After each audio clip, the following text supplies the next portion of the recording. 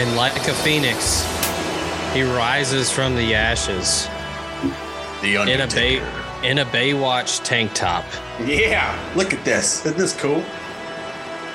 What size is that? Fucking like a 2X or something. It's the Rad Dad Pod. We're all back. It's Tripod let's edition. go. We are all here. Joe, Adam, myself. This is Zach speaking. If you're not watching on YouTube, episode 25. 25. Shout out Barry Bonds, who we talked a lot about last week.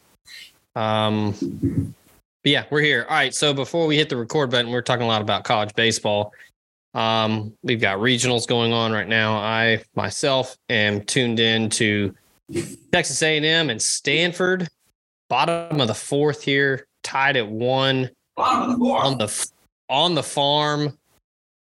The number 8 overall seed Cardinal trying to make it to a super regional, and A&M trying to play spoiler and to create quite the shitstorm as them in Texas would argue about who should host a super regional. But yeah, before we hit the record button, we were talking a good bit about programs that are no longer dominant in the sport. We touched on Georgia. We're not going to get back into that because we're not going to waste any time on Georgia baseball because I don't even think Georgia cares about Georgia baseball. But to answer your question, Joe, the last College World Series appearance for the Hurricanes was 2016.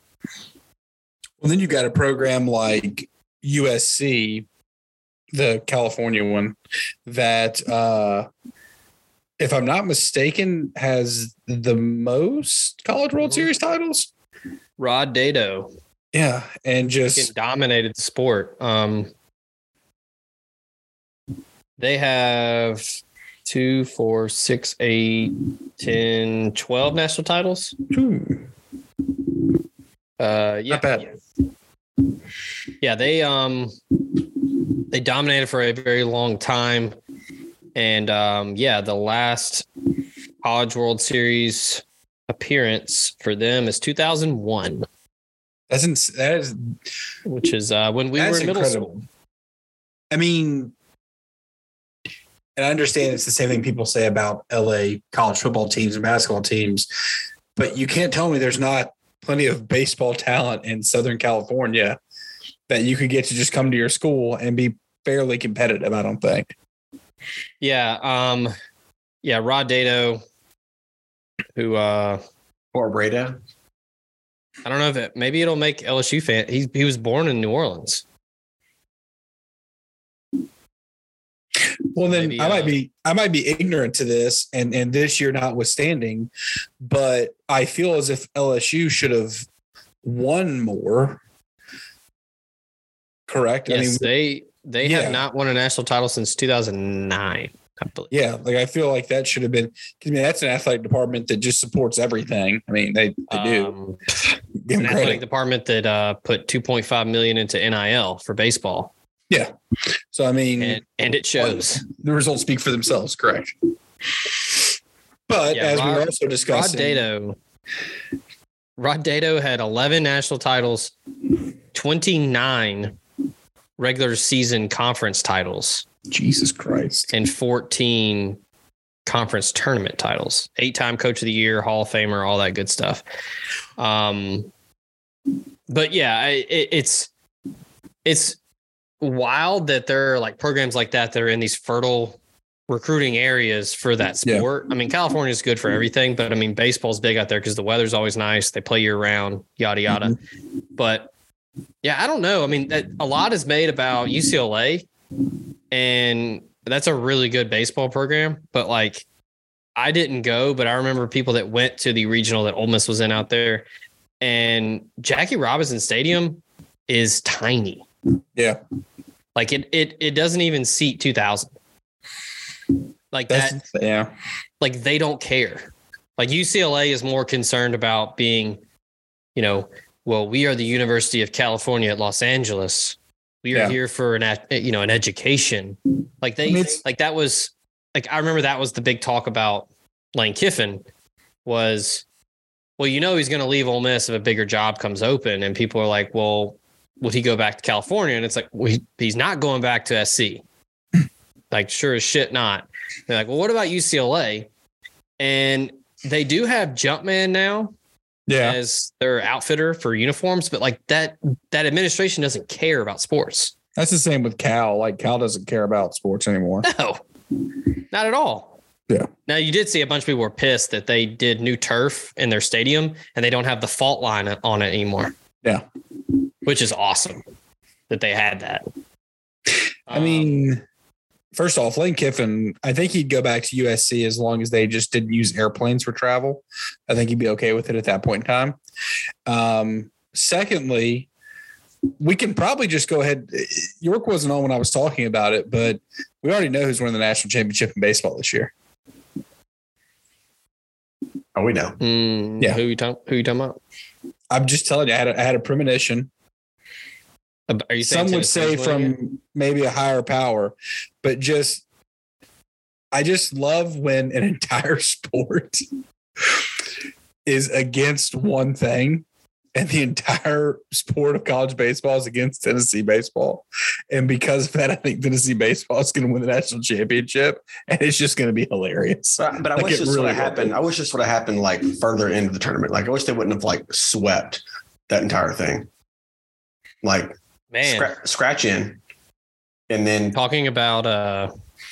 Sorry, go ahead. No, you're fine. I was just saying like scratching in. Like then people think, oh, they're just not. They're not there yet. Blah blah blah blah blah. But then they fight their way into it instead of just. I hate that. That's how the first like regional went. Yeah, but at least they halfway struggled in one game, unlike Wake Forest and teams like that just beat the ever living piss out of everybody that was put in front of them. Shout out Demon Deacons. Demon Deacons.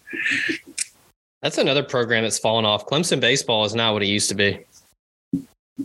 And I think they're going to be fine because Dabo Bakich is a great coach. I mean, he took Michigan to the College World Series championship series. And Michigan is certainly a school that doesn't care about baseball. They almost got Derek Jeter back in the day, though. Number 2. Derek Jeter. Number 2. But yeah, I mean, I was joking with my South Carolina friends because they're on cloud 9. They're back in a super for the first time in 5 years. And I was like, dude, is the last time Clemson was like nationally relevant? Was that like back when like Khalil Green was playing there? Oh God. I mean, that was forever ago. Yeah. Shout out to South Carolina. Just don't pay attention to men's basketball, and we're really good at sports. See, that's the thing. Is like my wife will say that all the time. Like after Ole Miss won it all last year, she's like, "Oh, that sucks." That my wife. She's like, "Oh, that sucks." Like that y'all didn't get to go back to back this year. Oh, next time. What a twist the knife comment there. Hey, well, and this would ruin what I just said, but if Southern Miss can win, then at least it stays in Mississippi for the 3rd year in a row. Jesus. A snowball's chance in hell. I know. Then it'll be the curse will be very real because then Southern Miss will just be god awful next year. And I guess that's apparently what happens. The only other thing I can think of in terms of this conversation with college baseball is, and I truly do, it takes a lot for me to feel bad for a team in the same conference as Memphis, but I legitimately feel bad for East Carolina. I feel that they're a really good program, and it never works for them. It just never works. They can't break through. No. And I think it's a combination of just probably, I think it's probably 80-20 shit luck and just can't get it done. They've had some bad draws recently in super regionals or just regionals and super regionals. Yeah. We have to address this. What is going on? Yeah, I can't tell you I'm laughing, but we don't care about anything else. Well, then why'd you ask? Because we want to know why you're laughing. So I will switch phones. I thought I was switching jobs last week, but I didn't. So now I'm looking through here because like I thought I was going to switch phones, so I got a Straight Talk wireless phone, but also I couldn't activate it because it was impossible. So I had to figure out how to cancel it. But it's like, what's your phone number? And I was like, you never gave me one.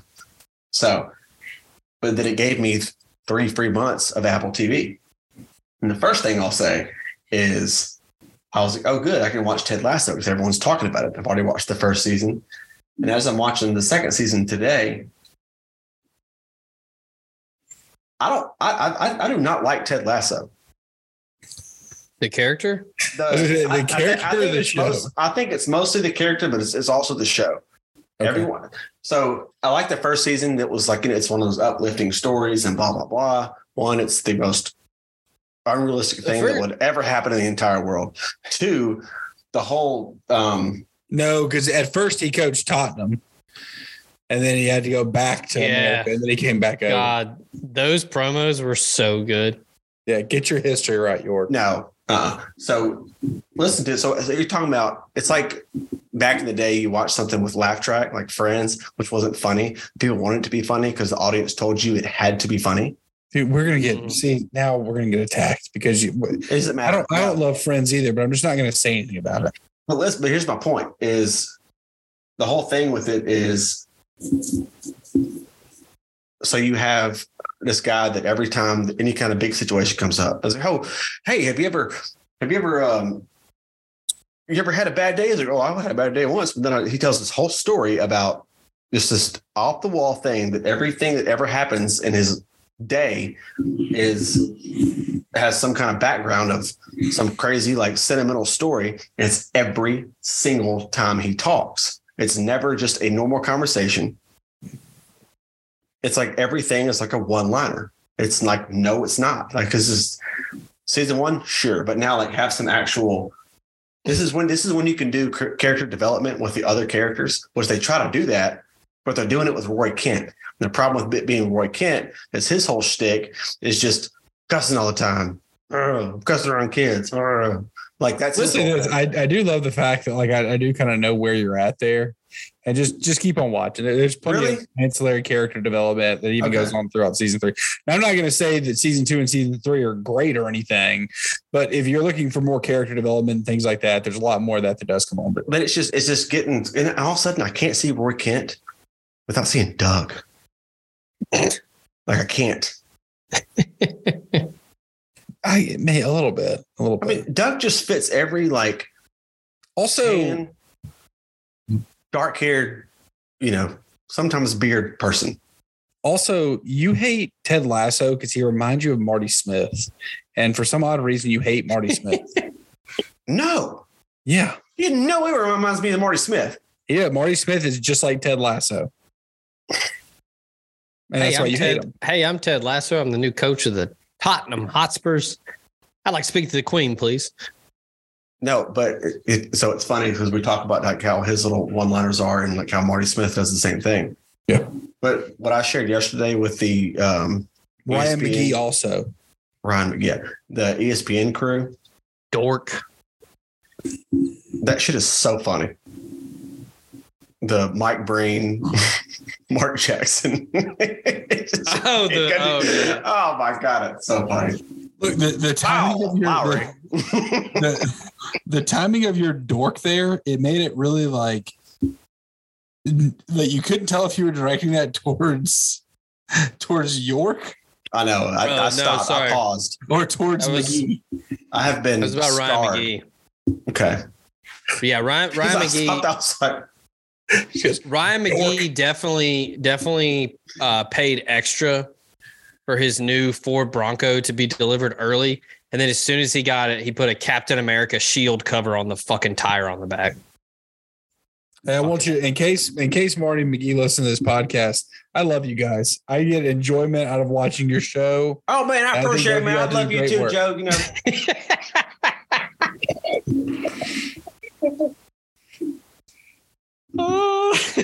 me of the time we went fishing with Nick Saban, man. We just had a great old time. I love hillbilly headlines. Man, I don't know you from the next Bubba at the quick stop, but man, I love you. I love you. He reminds me like how he talks. He reminds me of Joe off of The Office. Joe Bennett from Subway. Yeah. I'm Joe Lee Bennett. Well, oh my God, we've done this on the show before.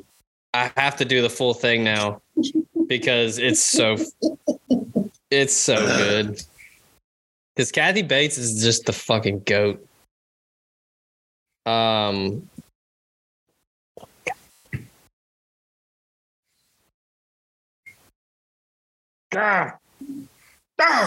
so as I was flipping through, like looking at, I remember there was like, oh, I have Apple TV. I have to like totally maximize this. So I'm flipping through, and my first thing was I came across Severance, and I was like, oh my God, I forgot. Like, this is the best HBO show that's ever been made. So like, I have to watch that while I have time. And there's also Platonic, which when they did a preview for it, I was like, is there a Neighbors 3? But it's not. It's a whole show. And then you get to Jennifer Garner, which Shrinking, which I think could be good. Yeah, I'm ready. Go. I'm Joe Lynn Bennett, Joe for short. I'm a breast cancer survivor, close personal friends with Nancy Pelosi and Truman Capote, and I slept with 3 of the same guys. When I was a little girl, I was terrified to fly. Now I have my own pilot's license. I'm CEO of Sabre International, and I sell the best damn printers and all-in-one machines Korea can make. Pleased to meet you. Just like the best. What is it? Michael says something. He says, like a when he's trying to talk like that. I don't remember what it was, but either way, Shrinking looks good. Harrison Ford and Jason Segel. Yeah, it's supposed to be good. I've watched season 1 of Morning Show. I'll give season 2 a shot. Severance is 13th. Zach. Wait, what? Severance is 13th on the top chart. Apple TV. On Apple TV? Isn't that just views? I mean, it's only one season, so maybe that affects it. Oh, maybe. Then I was kept scrolling. You've got Ghost. Now to go back to the hate that you're spewing about Ted Lasso. The first season was like perfect. Mm-hmm. Like it's one of the best. Stopped. It's one of the best first seasons of television I've ever seen. They could have stopped. It was like the dart scene. Like I can watch that on YouTube when we're done, and I'll still get chills. Like it's awesome. It's cool, but it's also like very unrealistic. Which I get it, but it's like God. I mean, it's a television show. I know, but now I haven't seen the third season because we got way behind, and then I was like, let's just wait till it's all out, and then we can binge it. I've heard mixed reviews on the third season, but I have heard the like series finale is really good. Like they limp to the finish and then hit like a walk-off grand slam. I mean, what they screwed up about the third season was it probably should have been like Ozark did, where it was like split into 2 because they made the episodes way too long. And it's not a format for a long episode like that. It just isn't. And that to me is where they kind of screwed it up. The series finale, or they put the season finale on there, was really good. It truthfully was. I remember hearing something about season 2, the Christmas episode. Yeah. So I'm like skimming an article, but basically they didn't plan on doing that, but I think it had something to do with like the hype of the show, like all the attention it was getting, like everybody loved it, that they needed to add more episodes. Mm-hmm. And so the writers didn't screw it up. Yeah. Like the writers didn't plan on it. And I think they just kind of threw that one together. I'll have to. That wasn't a bad one though. That episode wasn't bad. No, I mean it was fine. Like it was like I thought I don't know how far York is in, so I don't want to spoiler. Yeah. But there were some episodes. There's one in particular in season 2 that I thought was really dumb. I mean, it never got to Joe the point. can probably figure out what I'm talking about, but Ted Lasso never got to the point with me that Ozark did. Like Ozark, I watched the end of, and I hated every second of it. I hated that show by the end. Really? And Ted Lasso, I never got to where I hated it. I might not have watched it right away like I did the first 2 seasons, but I never got to where I just hated it. Have we all finished Succession? Yes. No, I haven't watched I finished it yesterday. Damn it, Joe. It took forever. Like it took me. Remember that time I texted you that I finished it and you just liked it? Yeah, that's what I do. It's my Don't do that. I can't stand that more than anything. Once again, that's why him and my wife were beefing this weekend because she liked a text message. I just can't stand it. Like I just all that says is like, okay, I saw your message. Go fuck off. That's what that says to me. It was in the middle of the day. I was probably working. I was probably doing something. I also expected like a follow-up. What if I expected so like, what'd you think? Yeah. What if, well, I mean, that's kind of given where you're like, hey, I finished it. And then you're going to like, give me your thoughts. What if I gave you the thumbs up emoji and then gave you a Logan Roy fuck off? Yeah. I mean, York, we've been texting for like 2 decades now. I figured something was coming back of like what you thought. Why do you hate the emoji? Like, honestly, though. Take it away from your mouth. My God. Why do you hate the emoji so much? It's not the emoji. It's the reactions. It's the. My thing is, for a man that spends 8.5 hours a day on your phone, maybe you should use the emojis a little bit more. I guarantee you mine is Would you have, than it is. Would you have liked if I just replied, okay? We wouldn't be having this conversation right now. Or cool. I replied 10-4. I think that really pisses him off. You gotta write back. You gotta respond back and say, that's wild. I'm just gonna start replying like I'm Marty Smith. I'm gonna send voice text to you. My son sent me a voice text today that I could tell he was just literally reading off of a napkin that my mom wrote down. Have a good time. I hope you have a good week at work. We will take plenty of pictures. I am doing this so I do not get fined. Reading off the teleprompter. Hey, by the way, I'm glad we really, in the past 2 episodes, we've really tried to grow the brand and branch out by talking about parachutes in is like, fuck Ted Lasso. Yeah. talking about college basketball in late May, early June. Talking about college baseball, which outside of a very specific region, nobody cares about. And then York being like, hey, you know that show that universally is pretty loved by everybody? I hate that show, and I hate the main character. To everybody in newly Qatar, if y'all didn't see. And y'all are hating on Marty and McGee, which is going to Marty and McGee. lose more of course. But this is why I'm here. We talk about stuff that it's pronounced Cutter, by the way. Qatar. And easy. You're gonna now we're see. It's. Don't listen. We can say anything we want to this month. I'm telling you right now. We were this close to getting an Apple TV sponsorship, and now it's gone. No, now we just go to OAM. When I was scrolling through, then I came up along. I came up along. Thea was 17. Still, a Michael J. Fox movie was number 18. What, dude? He's doing the Tron thing where instead of a leaderboard, he's just going down the fucking Apple TV list of shows. Yeah, exactly. You're doing this fucking bit.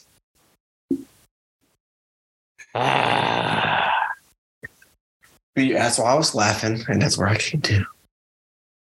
I was scrolling through, and I was like, I see, still Michael J. Fox movie. Yeah, I doubt it. Zach trying his best. Hey man, you know what? That sounds wild, man. Let's just move on though. So I hope you have a good night. Kiss your mom on the mouth. Oh, I have to talk about that. So this is what we're doing here. We followed up an episode where I said that Barry Bonds is the GOAT, with York being like, man, I hate Ted Lasso. That show sucks shit. Because I was excited to watch that. Whenever it was like, hey, you get, and I don't know why they think that I have a different account. It's just like, oh, you have a new phone? No, I don't. I'm logging into one of our old phones and put my Apple ID on here. So it's like, oh, you get 3 months of Apple TV Plus. I'm like, okay, cool. So yeah, I need to look into that for HBO. Because what's HBO? Oh, you're talking about Max. You're talking about excuse the hell out of me. I'm not talking the rest of the podcast. Yeah, we get Max through our AT&T, like through our cell phone plan. And if that's the case, I need to cancel that shit because, dude, Max is like over $100 now. Because you have to pay for no ads. Mm. Which I get, like, I'm fine with. Like, dude, finally a year ago, I was like, fuck this. I'm getting YouTube Premium. I'm tired of skipping ads and having to watch all this bullshit. Like, I'm fine with paying for it, but I totally forgot that we get free Max through our cell phone plan. So I need to figure that out. Yeah, they sent that reminder text out the other day. Yeah. All right. So on the docket, NBA Finals. yes. I have watched 0 seconds of the first two games, but it would appear that the series is now tied 1-1. Yeah, the Nuggets shit the bed in game 2.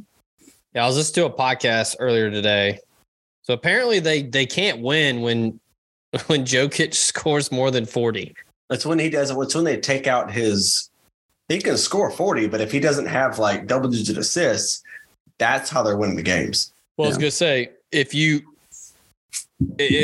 kind of like the basketball thing where let it's only 5 players, so like let him score, but like stop everyone else. Right. And so yeah, Jamal Murray, I think he only had like 11.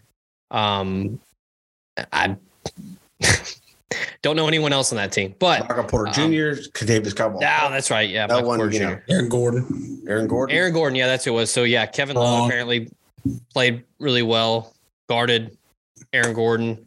I still think Nuggets in 6, which is kind of now like the Heat got 1. It kind of sets up for that. Yeah, I think 5's out of the question. Yeah, because they have the more superior coach. They have the dog and they have the more superior coach. That's true. So if you look at it, so me and Cody were talking about it last night. If y'all saw, like, that was like very intriguing to me last night, how it's, in college basketball, that makes sense in college basketball. If you're down by 3, then okay, foul. Oh, you definitely foul. You foul in college because, one, everyone sucks at free throws in college, especially in my part of town. Right, Joe? What about JJ Redick? He was good in college at free throws. He's good. Did you see him call out Perk on the show today? About what? Well, I mean, like, called him out. They're in the middle of talking, and then there was like some feedback. You could hear it of like, and JJ's like in the middle of talking, then he just goes, Perk, are you moaning? Are you breathing in the mic? He's like, what are you doing? Don't even start. Stop. Anyway, sorry. I've got flashbacks. No, so into that game, what I didn't realize until today was that the Nuggets had a timeout. I think they are waiting to be fouled before they call the timeout. And then it would turn into a strategy mindfuck, because if they're waiting to be fouled, that way they get fouled, but they also still have a timeout. But they didn't take the timeout when they should have, because they were like, okay, because I told y'all last night. Did they not use the timeout because they had a shot to tie it? No, they did not. They left the timeout. That's what I'm saying. Like I think they assumed they were going to be fouled. But I think if you have a team like the Heat, who is aggressive, very good defensively, and is also like please, I hope you try, like, fuck you, like that kind of thing. Take the shot. Like, if you got it, go for it. Like, we'll stop you. And like they did. It's like a damn if you do, damn if you don't kind of thing. But at the point to where you realize, like, they're not going to foul you. They're trying to guard you. They're trying to defend you and like outplay you. Then they were trying to outplay them instead of outsmart them. But at the same time, they outsmarted them, because I feel like they got them away from calling that timeout. Because if you call a timeout, then you have a chance to draw up a play to where you don't have Jimmy Butler on Jamal Murray. Well, you slow the game down. Like you completely reset everything. Wait, did they just let it run? Like they let it run. They let it run, ran a pick and roll, and then Jamal Murray took he had an open shot. Yeah, but a decent look, right? Yeah. But Jimmy Butler was in his face. He still had a good look, but they missed it. And it's just like, also at the same time, like at the end of the game, find a way to get your best player the ball. You do a timeout, you draw a timeout, you can do that. You can set up to where when you have a timeout in late game situation, you create the best mismatch for you to score in that situation. And maybe if they would have called a timeout, if they wasted all that time, call a timeout, then maybe right then suppose like, all right. Then they foul. Yeah. Then they foul, right? Yeah. So I think it was a momentum shifter. I mean, they got the best coach. They got the hottest team. I wouldn't say hottest team, but they got they got a dog, man. They got people that are just like, even when Duncan Robinson's mean mugging you after a three, you can't mean mug anybody. He does the same thing we're doing right now. Like, I mean, I don't know, but no, I mean, I think it's fun. I'm glad it's fun. I'm glad it's not, a sweep or I'm glad it's not like what the hockey game is tonight. Oh, is it really? What is that? 6-1. Vegas? Yeah. That sucks. Wait, so Vegas is going to win it? It's going to go 2-0. Isn't that bullshit too? Like us expansion team that like is already going to have probably 2 championships. Who are they? Who? Panthers. Who? Panthers. Oh, that's right. Yeah. Oh, yeah, because Koepka was like hammered for 2 days straight. I mean, I would say this about the NBA Finals, but I'll still stand by this until it doesn't happen. But in a 7-game series, most of the time, the better team wins. And I understand that it hasn't necessarily happened in this playoffs in Miami's run, but eventually that stops. And it just can't continue to happen. Like, this isn't the NCAA tournament. There isn't Cinderella. You were an 8 seed for a reason, and that's going to come. You would just think it's going to come up. And maybe it's the fact that Tyler Hero's hurt, and maybe he was a bad thing for the team or something, and now they're good. I don't know, but just eventually they have to lose. They just have to. Well, okay, you say that, but at the same time, so we've talked about like the irrelevance of not the irrelevance of the regular season, but it's how serious does everybody take it? Because you get into the playoffs, then you can make your adjustments like the Lakers. Same thing. You make your adjustments, you switch it up, you move on. That's what you play for. But you have a play in, and you have now even a better chance to get in. But were the Heat as injured as the Lakers during the season? I don't think so. I think they were just. I don't know. I can't answer that because I think that they were just whatever. But like they have that when I've got to perform, it's time to perform kind of thing. But think about when you talk about like the better it's the NBA, the better team's going to win. Like it is what it is. That's what the 7-game series is for. Well, okay, but do you believe that weeds out the pretenders? Do you believe that same thing when the Mavs beat the Heat that year? Well, they had the best player in the NBA, and that time Dirk was on the heater that whole thing. Yeah, Dirk was just unstoppable. I was saying, but I mean, sometimes when you're hot, and you kind of buck the trend. Well, I thought that way with whenever the Heat with D Wade and Shaq won. I didn't feel like they were the odds on like they're going to win a team, but yeah, they turned it on when they had to. Dude, I get it now, like who they are, but I mean, Shaq was just unreal. I mean, I'm not saying anything that no one else doesn't already know, but like, I mean, the dude is a monster. Like that picture of Charles Barkley and Shaq standing with The Rock is fucking amazing. Because they make The Rock look like a normal person. Because they're just so huge. And like when Shaq was late in his career there, but he's still gave a fuck, and like Dwayne Wade was in his prime, I mean, they were just unstoppable. But yeah, to your point, York, the 7-game series is designed to eliminate Cinderella's, coming out of nowhere, because it's hard to win. I mean, it's hard to win a championship anyway, but like winning 4 against the other last team standing in the sport, typically it shows who the better team is. Yeah. Well, it's also insane. I think I saw the stat last night to where in this run the Heat have had, they've had more, I want to say 50% or better 3-point field goal shooting percentage games than like any team in history. That's how they're going to win. Kept up with. And it's just, I just don't know. That's what they're going to have to do. Yeah, they're just going to have to be hot. Because the Nuggets are like hate hot. White hot. Heat index. The Nuggets are far and away the better team. Yeah. So, and they have the best player. I mean, Jimmy Butler's great and all, but like Jokic is the best player. So I don't know. It's at least gonna. I'm with what Joe said. Like, at least it's not a sweep. Or York, you were the one that said that. Like, that's not fun. Yeah, it's fun for Nuggets fans and for the Nuggets. And they need it to not be a sweep, because you got to think the ratings cannot be fantastic, Well, they're already pissed that Denver's in it. Oh, no. So is Denver. Denver has no idea that they're in the. Oh, my God. Don't get me started. You want to talk about the airport? Oh, very confusing. I told you it's like a.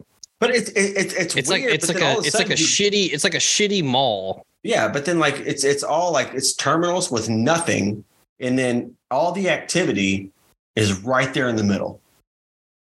Like Joe, picture Olive Branch High School. You have A hall, B hall, C hall, D hall, and then there's nothing on these halls, but everything is right there where the library is, the cafeteria is, the office is, and the guidance situation is, and then the help. That's kind of like Charlotte is to me. Charlotte's kind of in the middle. Yeah, right. Charlotte sucks.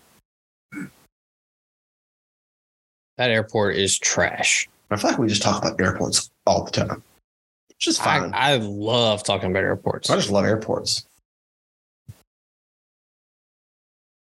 If it's a good airport, I can have a day. Oh, I will get there early. I always get to an airport early. I was talking about this the other day. Like, I always stress out because I get very excited. Like, all right, I'm here early. I'm gonna walk over. I'm gonna find my gate, know where I'm at. Then I'm gonna turn around and I'm gonna say what I want to eat. But I can't decide what I want to eat because I'll really have to nail it. Like, do I want smash burger? Or do I want to find like their local, their local, like Timberline was the local thing in Denver, which was cool. I met this person sitting next to me at the bar. She had a violin with her, and she did music and stuff for Broadway musicals. We talked, whatever. She's cool as shit. Like, I follow her on Instagram. I just love talking to people. You really do. You're the shout out Steely Dan. You're the excitable boy. Man. Which that song is problematic, by the way. I think most older songs are that you don't like. You just like them because of how they sound. Like, you listen to them later, you're like, eh. Most problematic older song. Read the lyrics, and you'll be like, holy shit. But Rolling Stones, Brown Sugar. Just go read the lyrics. If it's Rolling Stones and it was recorded in the 60s or the 70s, it's probably about drugs. No, this is about just go read the lyrics. Should I read it out loud on the I say, should we leave it? I would read it out loud because it can be snipped a certain way and first line. Yeah. We're talking about slaves. Yep. All right, there it is. I don't get it. It's bad. It's like it's if you were to read it just as like a book, you'd be like, this is a really creepy poem. Like a really, really creepy poem. It's poem, first off. Whatever. Poem. I say oil instead of oil. I say microwave. I say Earl. Water. I can't say it right, and I understand that, but I accept Get some olive oil. Earl. I just can't say. To me, it's not a 2-syllable word. Hamburger.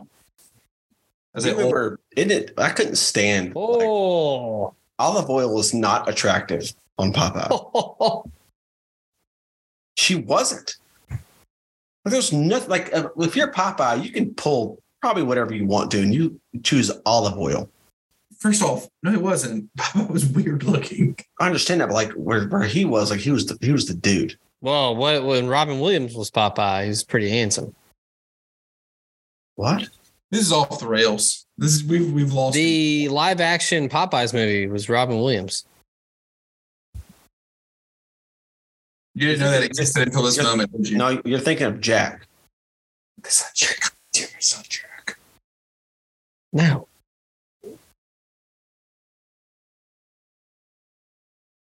I haven't seen it. I have no idea. It's very real. Yeah. Robin Williams played Popeye. I get, but you know why he probably played him? Because he probably did like a good. That's why he did it. Robin Williams was an electric human being. I saw a video the other. He hasn't been in anything in forever. Like he just dropped off the face of the earth. Hey, for fuck's sake, have some respect. Jesus. Joe, don't cover your face up. All right. Moving on. So I got this on the docket because I saw this the other day and it blew my fucking mind. Talking about 2001 Miami, the Hurricane football team. I believe I sent it to the group chat about that year. The offense could have scored 0 touchdowns and they still would have gone 8-4. It's pretty impressive. Which is let's think about the defense. Bonkers. Vince Wilfork. Okay, hold on. Let me run through it here because you brought up a great point there. Because he was on that team. He didn't start? Nope. Oh, are you serious? He wasn't the only one. So that team had 17 first-round picks. Half of the NFL used a first-round pick on someone from that team. Overall, on that roster, 38 players were drafted. Jesus. 38 of the 85 players were drafted. So you mentioned Vince Wilfork. So him, Willis McGahee. On that team? Who? Vilma. Yeah. Yeah, had to have been. So Vince Wilfork, Willis McGahee, Sean Taylor, Ed Reed. Kellen Winslow, Antrell Roll, and Frank Gore were all backups. Frank because Gore was his backup. I had no idea. Because that running back room was Frank Gore, Willis McGahee, and Clinton Portis. Good God. They held opponents to 9.8 points per game and only allowed 3 passing touchdowns all year. Like, that was a team that the 2 backup running backs went to 7 Pro Bowls, had 17,000-yard seasons, and had 23,443 rushing yards between them. You know, the next year, Tennessee played them for Tennessee's homecoming game. How'd that go? They beat them 6-0. Tennessee did? Tennessee beat them 6-0. That's when that was Kellen Winslow's "I'm a soldier" speech. I will never forget that. I watched that upstairs in Wesley's room, and I was so excited. I was like, "This is boring as fuck," but like, this is awesome. This is a huge mistake that they just nailed. So from that team, there's a 78% chance that your favorite NFL team had employed a first-round pick from that team.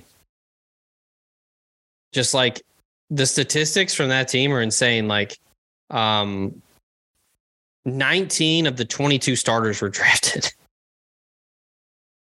Just insane. You know what's funny is I think Ken Dorsey, he was drafted by the 49ers, right? think so. He didn't do much, but he was drafted by the 49ers. Now he is the offensive coordinator for the Bills, who lost his shit. Yeah, he lost his shit. I think that either that Jets game or no.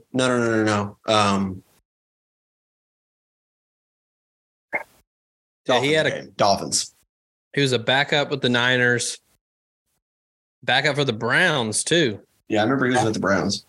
Then went to the CFL for 1 year and then got into coaching a couple years later. But God, they were so fucking good. Yeah, he was the guy who smashed the Service Pro. Yeah, it was yeah. Yeah, when they lost to the Dolphins. Yeah. So I remember that national championship game. I had no rooting interest, but I was a huge fan of Eric Crouch. Fuck yes. He was so fun. Won the Heisman. Back then, like Nebraska was still cool. They still ran the option out of the Maryland Eye. And it was, football was starting to evolve. Yeah. They were moving into like everything was vertical, stretching the field, but like they were throwbacks. So that was kind of fun. And it helped. I went to a high school that ran the option, so that was kind of cool. Miami was up 34-0 at halftime. Just like, I told somebody, I was like, dude, Eric Crouch definitely still has nightmares from that game. Oh, I don't know if he had nightmares from that game or his in preseason. He got drafted by the Packers as a wide receiver and got his dick knocked off and never played again. He should have just bought into that because he was like, oh, I'm being disrespected, not being signed as a court. Like, dude, you're not a quarterback. Who else did that? Somebody else did that. Well, Julian Edelman made it work. Yeah, he was okay. Now, maybe I think of Lamar Jackson, who was like, oh, I'm not a running back. Sticking on for him because he's not a quarterback either. Well, you hear what Mark Andrews said today. What did he say? He said that he's been working out. He's like, Lamar's throwing a great ball. He's putting the balls where they need to be and all this stuff like that. Oh, Lamar Jackson can throw the football. Yeah, I'm a Browns fan. You throw the fucking football. Eric Crouch could not throw the football. So just while y'all were talking about whatever, looking up the stuff from that Miami team, their only difficult game in 2001 was against a just like scrappy Virginia Tech team. They won by 2. And then going into the next year, like I was seeing if they were, because I know they lost to Ohio State in the national championship game the next year, but it was like where they like Florida State, where they had like tough games. And they really did. And that next year, they started out the season 63-17, 41-16, 44-21, 38-6, 48-14. Like, Jesus. Dude. They had a close game against Florida State. That's when all those games used to be close. And then they beat the shit out of everybody else and then lost to Ohio State. Maurice Pratt. Yeah. And then next, Craig Krenzel. 2003, they lost to Tennessee York, is what it was. Oh, it was 03? Yeah, they lost back-to-back games that year they lost to Virginia Tech and they lost to Tennessee. Was it 6-0 or 6-9? 6-10. 6-10, okay. I knew it was something freaking very low. Ohio State national championship that was gifted to them on that bullshit pass interference. Yeah, I remember that. That 2003 team, that was the team that was like the Florida State team the second year. But instead of like losing like they did in embarrassing fashion in the playoffs, they ended up losing those 2 games and kind of getting away from it. But they played a decent amount of close games that year. We've talked about this before, but like my favorite, most entertaining favorite national championship I've ever watched, and my mind might have changed recently, but USC Texas, I will never forget that one. Vince Young and Reggie Bush. Oh yeah, that's like one of the greatest college football games of all time. Everybody in the building knew what Vince Young was doing, and everybody knew it. SC didn't spy him for some reason. I would have spied him with 3 people. They just thought to be able to mimic Yeah, I remember you said I could mimic the perfect Vince Young pass because there was no like windup. His was just Probably one of the best calls of all time. Joe knows it. Keith Jackson. He's got it. And that was all he said. And then just I think honestly, as cocky as that was, I think USC just thought they had the athletes to not have, and understand that it's the end of the game and they should have caught up by that time. But I think even to that point, they thought, well, no, we've got the athletes on defense where we do not need to have a singular focus on this guy. But is it like that short yardage situation? You have to. But Pete Carroll also that has to be your focus. Yeah, Pete Carroll makes stupid decisions. He made a stupid decision in the Super Bowl to go to Yeah. He makes dumb decisions. The last two crazy kind of stat nuggets from that team. So Sean Taylor was a backup. Do we know who he backed up? Ed Reed. Yeah. I just got Sean Taylor and Ed Reed on the same team. Probably two of the best modern day safeties of all time. Sean Taylor, Pro Bowl, knocking that punter's block off. Whatever he tried to run. John Taylor in the Pro Bowl. Just, I still remember the Florida State Miami game when it was pouring down rain, and he absolutely just helicoptered some dude. Oh, that was like those games, like with Florida and Florida State when it was raining. Tim Tebow just fucking covered. Crimson. Yeah, and the garment. Yeah. What a mediocre athlete. Like no shit though. I mean, dude, those Florida teams made him look so good. No, I'm working on right now. I'm working on like this whole documentary. Like I'm trying to cover 2006, like all the way to like 2009, just to like capture that whole situation at Florida. The last funny thing from that Miami team. So Ken Dorsey finished among the top 8 in Heisman voting. There was another Miami player that was among the top 8. Do you know who it was? Andre Johnson.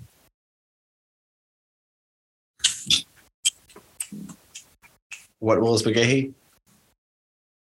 It wasn't Ed Reed, was it? Mm-mm. Ray Lewis. Jesus. This might be the most insane thing from that team. Offensive player or defensive player? It was an offensive player. Kellen Winslow Jr. Nope. Greg Olson. Jeremy Shockey. Greg. Yeah.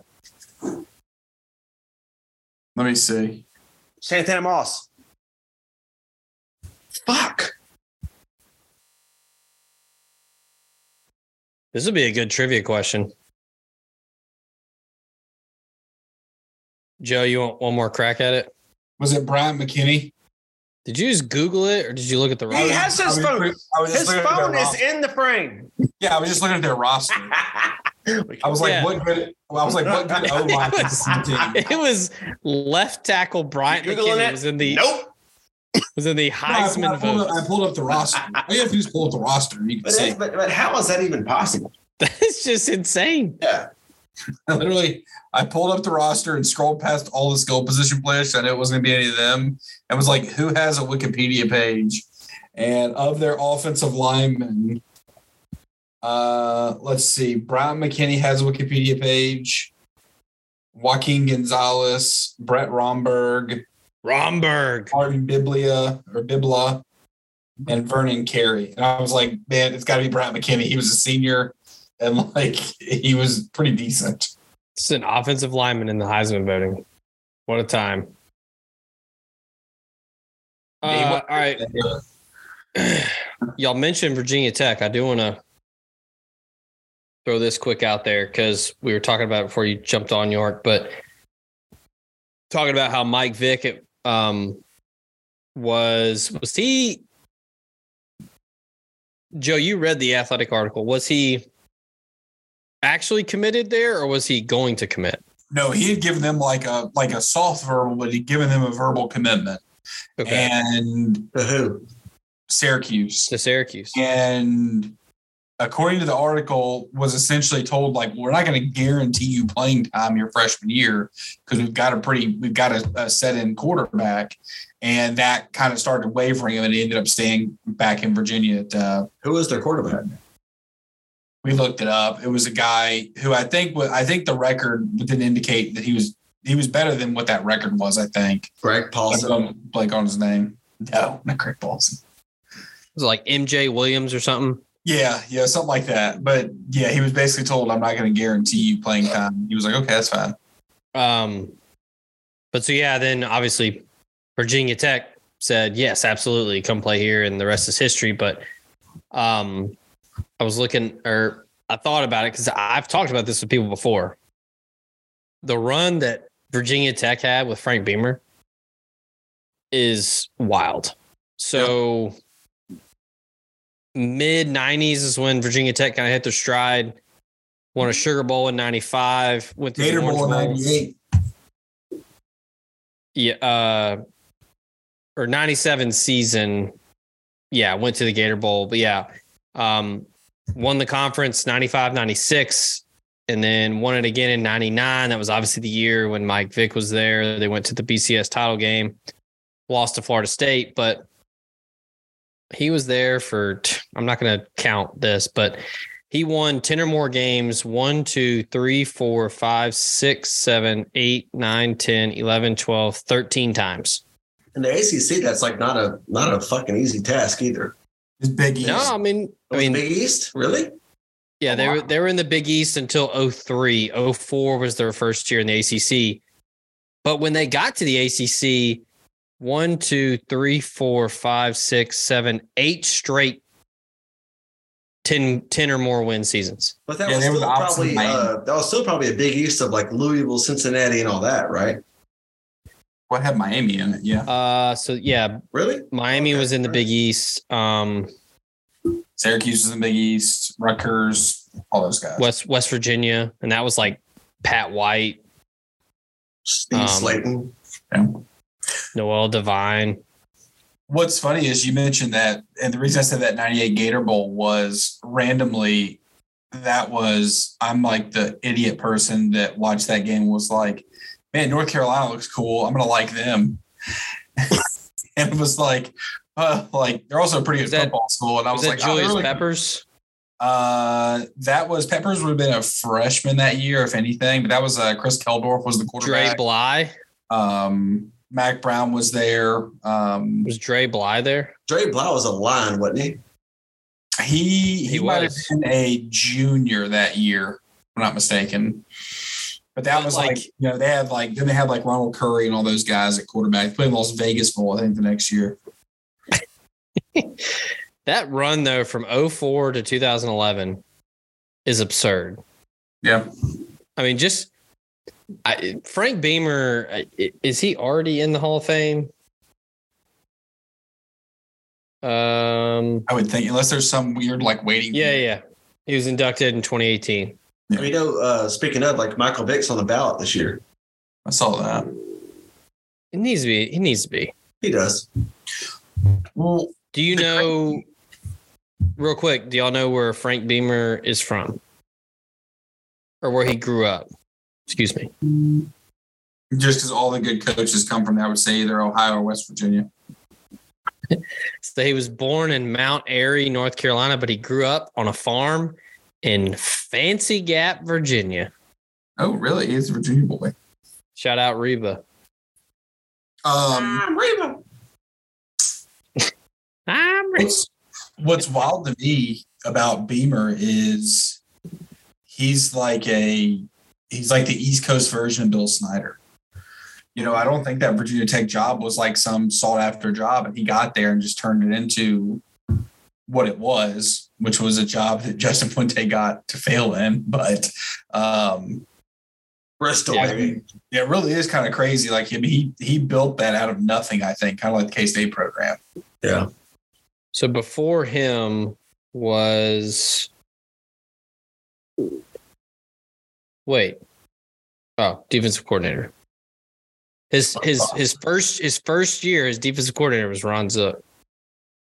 Ron Zook, the best thing that ever happened to me. So when did that switch from Rod to Bud Foster? Bud Foster was there forever. Yeah. Dude's got tenure there. Bud Foster arrived in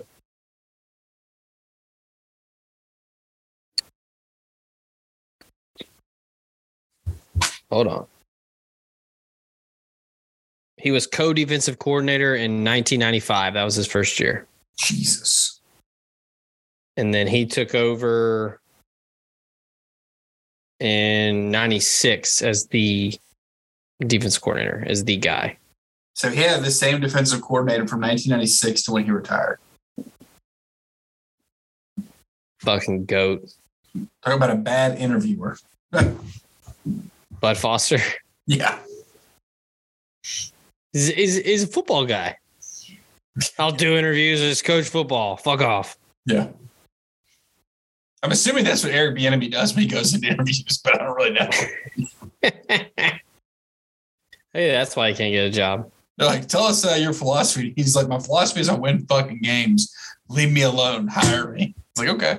I played at Colorado in the 90s. Why don't you kiss my ass?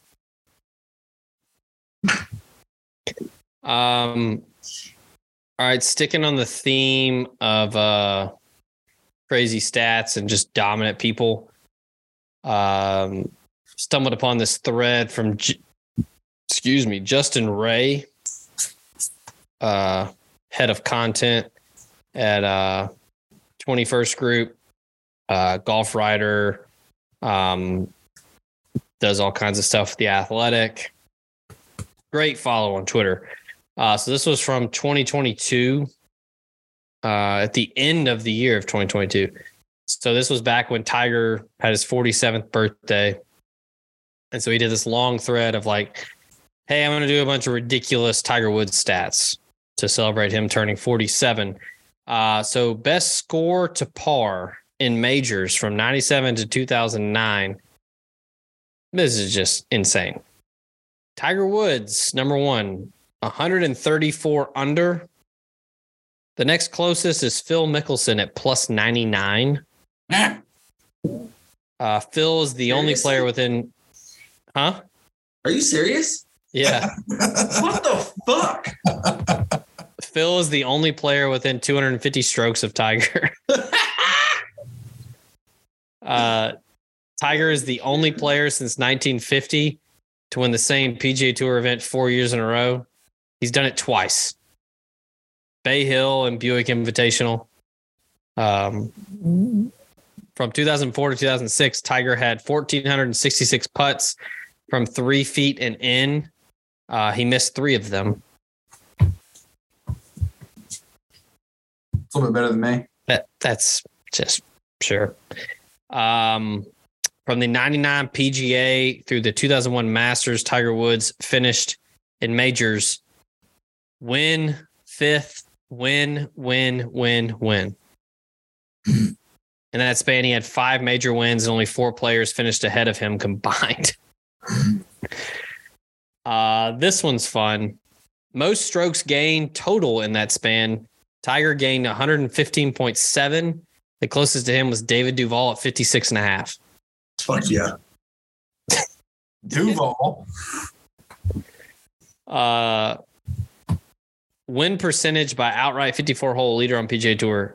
PGA Tour in 2002 was 41.4. The last decade, it was 42%. Tiger Woods, 95.7. Shout out Y. Yang. Across Tiger Woods, 82 PGA Tour win. Across those wins, fellow competitors in those events have been born in a span of 1922 to 1999.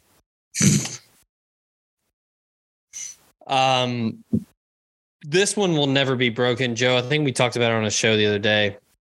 His PGA Tour record for most consecutive cuts made, 142. Can you guess who has the current longest active streak right now? Which this is from December of last year, but it's probably still relevant. Brooks? Nope. It's not. Come on, you're thinking too hard. Rom? Yes. Yeah. It is Big Spain. I was John saying Rahm. Scheffler, and I just had to try to go back to when I missed a cut. Rahm, yeah. At the point of this thread, his longest active streak was 19. So he's probably up from that, obviously. So if he keeps the streak going, he can break Tiger's record sometime in the spring of 2029. Heck yeah. Hey, got that going for me. In the last 60 years, there are 3 instances of a player winning 5 or more PGA Tour starts in a row. They belong to Tiger Woods. He did it 7, 6, and 5 in a row. This thread is so long. It's Yeah, because the 7 was, I remember one of those because I was at the pyramid for the NCAA tournament first and second round. hell yeah. I remember everybody huddled around a TV outside one of the concourses watching it when he won at Next to the hieroglyphics. Yeah. At when he won at Bay Hill. And it was I think that was maybe his 5th in a row at that point. It was holy shit, this is insane. Yeah, some of these are just absurd. He's the only player currently under the age of 50 with 25 or more PGA Tour wins. He won his 25th PGA Tour title more than 2 decades ago at Bay Hill in 2001. That was probably the one you're talking about. Well, and it's funny, bringing up this stuff, bringing up the cut streak and everything, and kind of what we talked about last week in terms of just Tiger Woods really cares about money, I think, but in the context of a golf tournament, he's just worried about competing and winning.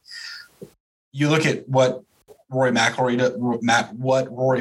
did this past weekend, where he just I don't want to win a golf tournament, just whatever. We were so spoiled to be able to watch Tiger not do that it's we almost forget. We criticize Rory for it, but that what he's doing is the norm. Mm-hmm. And he's actually exceeding the norm by a lot with the amount he does win. But we were just so spoiled in watching Tiger that these other guys that come up, we put that label on them and they don't meet expectations and we shit on them. But that thread just shows, no, man, this guy was just on it's just a different thing. I'm surprised there hadn't been or something in production of about the Stanford, I guess, golf legacy. That's got to be obnoxious. The program? The whole program. Think about, Well, you saw Rose Zhang over the weekend. Right, exactly. Think about that. Think about Michelle. We went there. Rose Zhang, excuse me. Local Rachel Heck is awesome, but she's hurt. But yeah. That whole, Stanford, who was his Nota Begay. Nota Begay. Yeah. Michael Thor Bjornsson was there. Connor Ray. Mm-hmm. He's now the men's coach there. Yep. Andrew Luck. That's crazy. It is. It's unreal. You bring that up, York, and we can give a shout out to the homies at No Laying Up. They basically immersed themselves into that program, in the women's program, and did a really good, almost kind of like a YouTube, like a week in the life, right? Yeah. Like a YouTube short documentary, just following the women's golf team and just how dominant they were.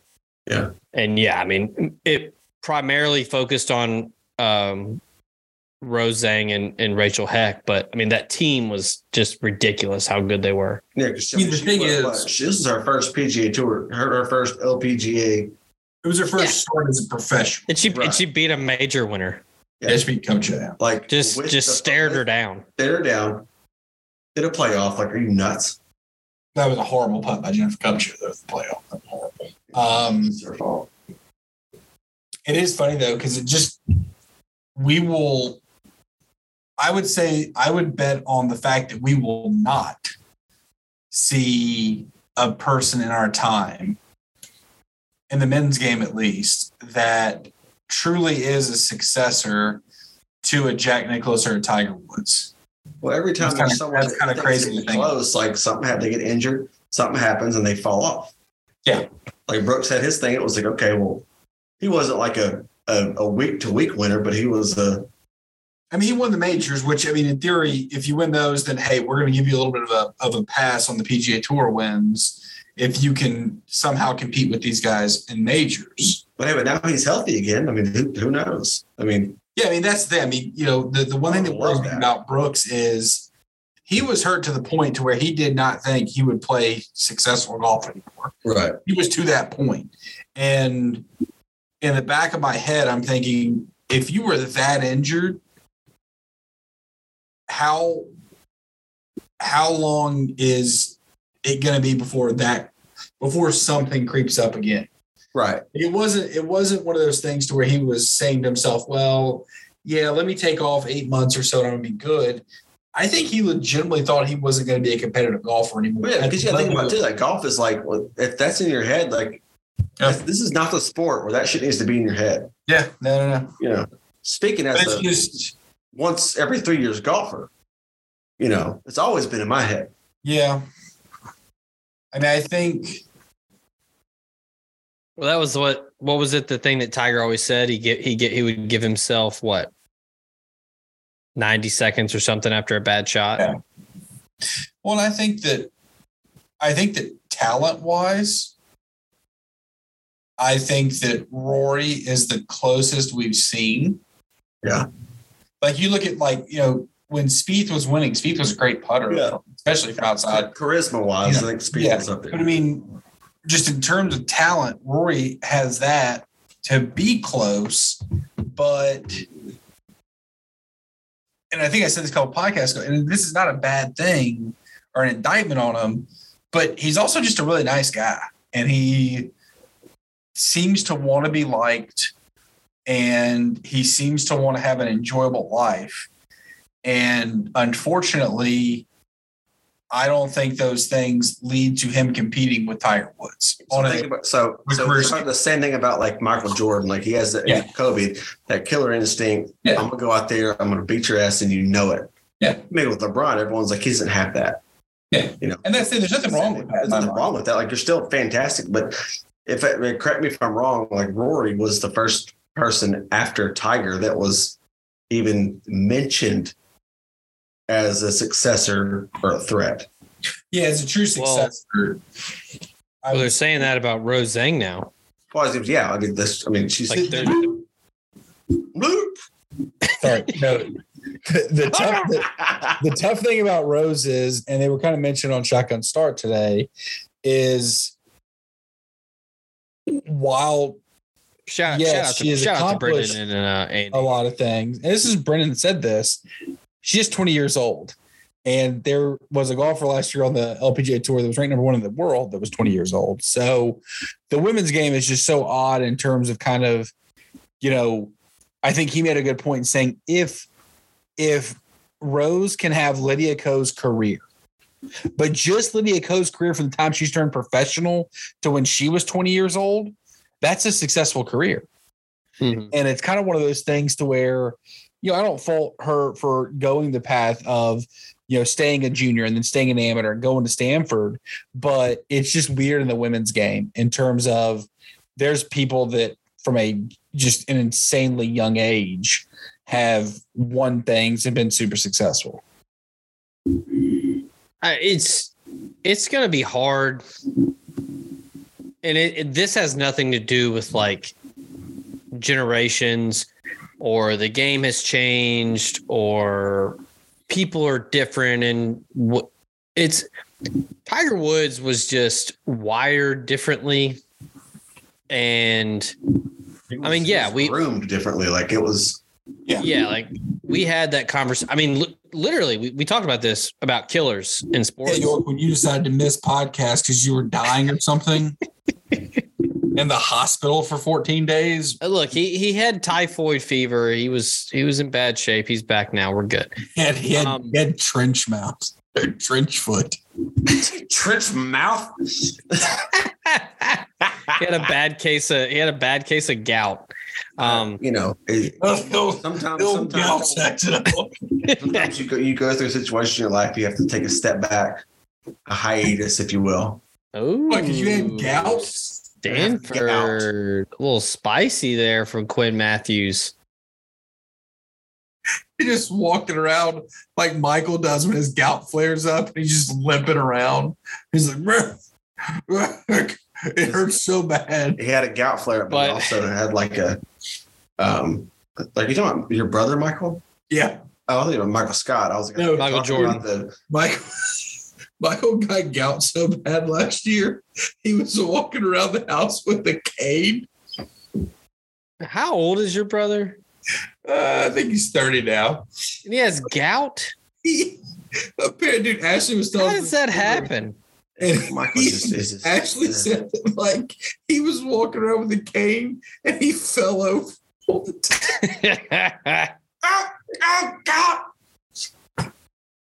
And she said he was like just in so much pain, and she was like, I just had to laugh. It was just hilarious. I feel like yesterday he was more tame than I've seen him in a while. It seemed like he wasn't like he wasn't himself.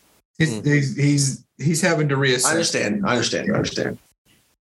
But what I was getting at was like Tiger was like the killer. Like he was the OG killer.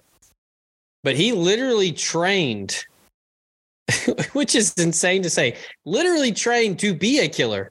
True. He wanted to be a Navy SEAL. Fucking psycho. And to kill people. I just don't think anyone's ever going to be wired like that. That's the thing is like Joe already talked about it, but like, and Tiger's he's been way more open and way more laid back and has been so honest in interviews now where he's like, when I know I can't compete and I don't think I can win anymore, that's when I'll quit, which tells you something because he's still out there to where, in his mind, he's like, fuck y'all. I can beat y'all. I can beat y'all on a weekend, which is like crazy to think. But like, I don't think anyone will ever have that kind of mindset like he did. Like there are very few people on this earth that are wired that way. Like you mentioned, Rory, all the talent in the fucking world. Can do things that not many people can do, but he's just not, and that's not a bad thing. Like that's not saying that Rory's not a good golfer, but like, he's just not built like that. Well, and Tiger is seemingly happier now than he's ever been, being maybe a little bit more laid back and a little bit relaxed. Yeah. Yeah. But if you talk to his ex-girlfriend, he's still got that killer instinct in him. Hey. What is it? Oh, it's full circle. Where'd Adam go? Bailed out. Come back. Bailed out. Gout's acting up again on him. I gotta save this for when he comes back. But for those of you that are listening in live, Stanford is up 5-1. They're in the 8th. They're looking to close out this regional. I just don't think that there's ever going to be a golfer like that anymore. And I mean, maybe I don't think so because of how Tiger, I think, has learned and has grown. And I think I don't think he resents his father, but I think he sees kind of how his father brought him up. I don't think he's going to treat Charlie like that. I think he's going to be way more hands off and just like, hey man, like we're just out here to have fun. But Charlie's got that dog in him though. I mean, I think that you want to talk about big shoes to fill. Yeah, with him, it's just that. I mean, that's an impossible situation to find yourself in. But yeah,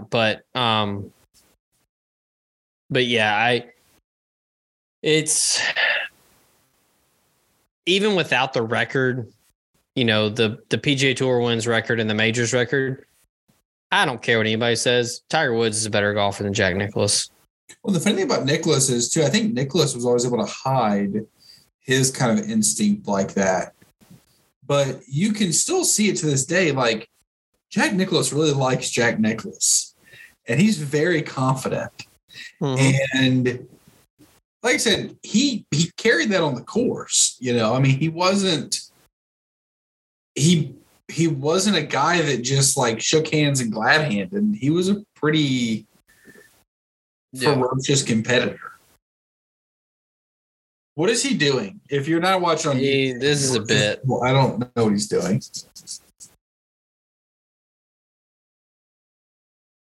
Good board. Oh. All right, he's back.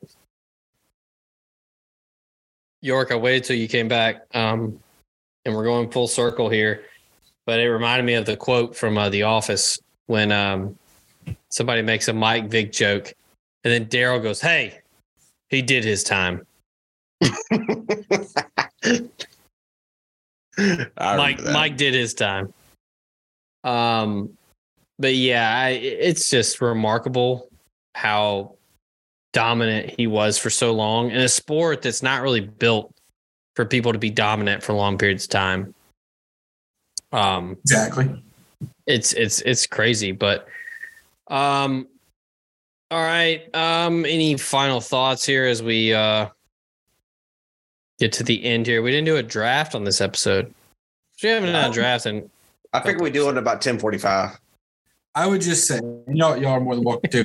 I would just say, and this comes from the bottom of my heart. Okay, it really does. This is a sincere thing. I'm glad that the treatment facility went well for you, York, and that you've recovered from the some call it the demons. Okay, and you've recovered from them, and you found Christ apparently now, and He's going to help you through everything. But I'm just really glad to see you back on the tracks. You're moving in the right direction. And just remember, man, that stuff, it shouldn't ever take control of you like it did. And I'm just glad to see you back. The thing is, I lost my headphones. That's the only reason. I just found them. They were under my drugs, obviously, but I didn't lose them. I pawned them for the smack. No, it's been stressful, but I'm back. I'm ready to go. all right. Sat on the game. Intro song. Little Steven Tyler. I like it. I'm back. Wow. CSI. I'm back in the saddle. No, it's not Full CSI. circle. Oh, did he do it again? Oh. Okay, sorry. I thought this freshman from Stanford almost went deep again. Whoa, Joe zooming in on us here. Sorry. I was putting down the recliner legs. All Easy right, there, Richie Rich. Huh? Is it easy there, Richie Rich? What, my Walmart recliner? King Bean. All right, well, we might be back later this week. I think we're schedules should be able to accommodate as we close up this Monday episode of the Rad Dad Pod, episode 25. Shout out Barry Bonds. Chandler Parsons. Funny enough, that was Barry Bonds' hat size after he got done with all the roids. Chan Coon. But we'll be back. Do want to thank our sponsors for this episode. Earlier today, I was drinking a David Hasselhoff. Baywatch. Shout out Pamela Anderson for the Boobs. For the Venmo. Oh, jeez. We got Bud Light Seltzer, Busch Light, corn cans. Where this episode goes out to the farmers of America. They sponsoring this show. But we'll be back. We'll do a Thursday show. York is out of the hospital. He's off life support. We're good now. We can get the tripod going again. We'll try to get a smaller tank top on York for the Thursday episode. And gotta go to the junior section. Oh, I can go smaller. You're gonna be like Angela, and you're gonna be shopping at Baby Gap. You go to the American Girl doll section.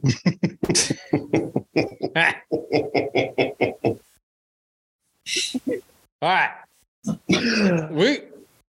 We're eventually we're under. I think we're under 90 days. Everyone's just gonna have to just fucking deal with it. We're gonna eventually get into college football talk, and it's gonna be hot and heavy. There's always that time, like in July. Sometimes we have 2 minutes before Joe gets really upset. That time in July, it's like the end of July or maybe early August, where you realize, like, because when your team's out of it, like you're kind of like, fuck this. You miss football, but you don't. And then it gets the end of July. It gets the end of July. Spit it out, Junior. Shut up. You put this up here, like, of course I'm going to get distracted. Crunch you get time. there, and then and you get that first wave of like, fuck, college football's coming back. Like, then you get really excited. Like it happens every single year. Can't wait. I'm just excited about it. What I can't wait. I'm excited about being excited about it. When I'm at media days and I'm going to get to ask all these Rad Dad questions to all the coaches. I'm excited that, like, also you got invited, nobody else did. You got to put in a credential request. How? Go on the website. It's on the website. I'll send you a link. I did it for all the Memphis football games this year. Actually, please go on there and put in a credential request. And then if y'all can get invited, then we can all just go set up on Media Row. Dude, you have no idea. Do it. I'll send you a link. Come on. I'll try every single day. You can stay with me. All day. Oh, All day. All right, Joe, go feed your baby. I am, gentlemen. It's been a pleasure. Are you the criminals from the statistics? Who came in here? A white man? Typical. Oh. All right, now All right. Joe's off. We can talk shit about Joe. All right. Yeah, I'm gonna send you a link. All right. Get credential for media days. Dude, I'll do it. Let's fuck it up. Now I can't sleep. I'm supposed to go to base camp fitness in the morning. Now I can't go. I'm too excited. Base camp. Yeah, it's right next to Big Bad Breakfast. Are you climbing Everest? I went there. It's a mountain climbing joke for those of you that don't get it. Base camp. Or is it a DJ joke? I'll do that too. All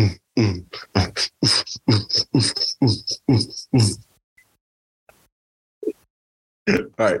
I gotta go to bed.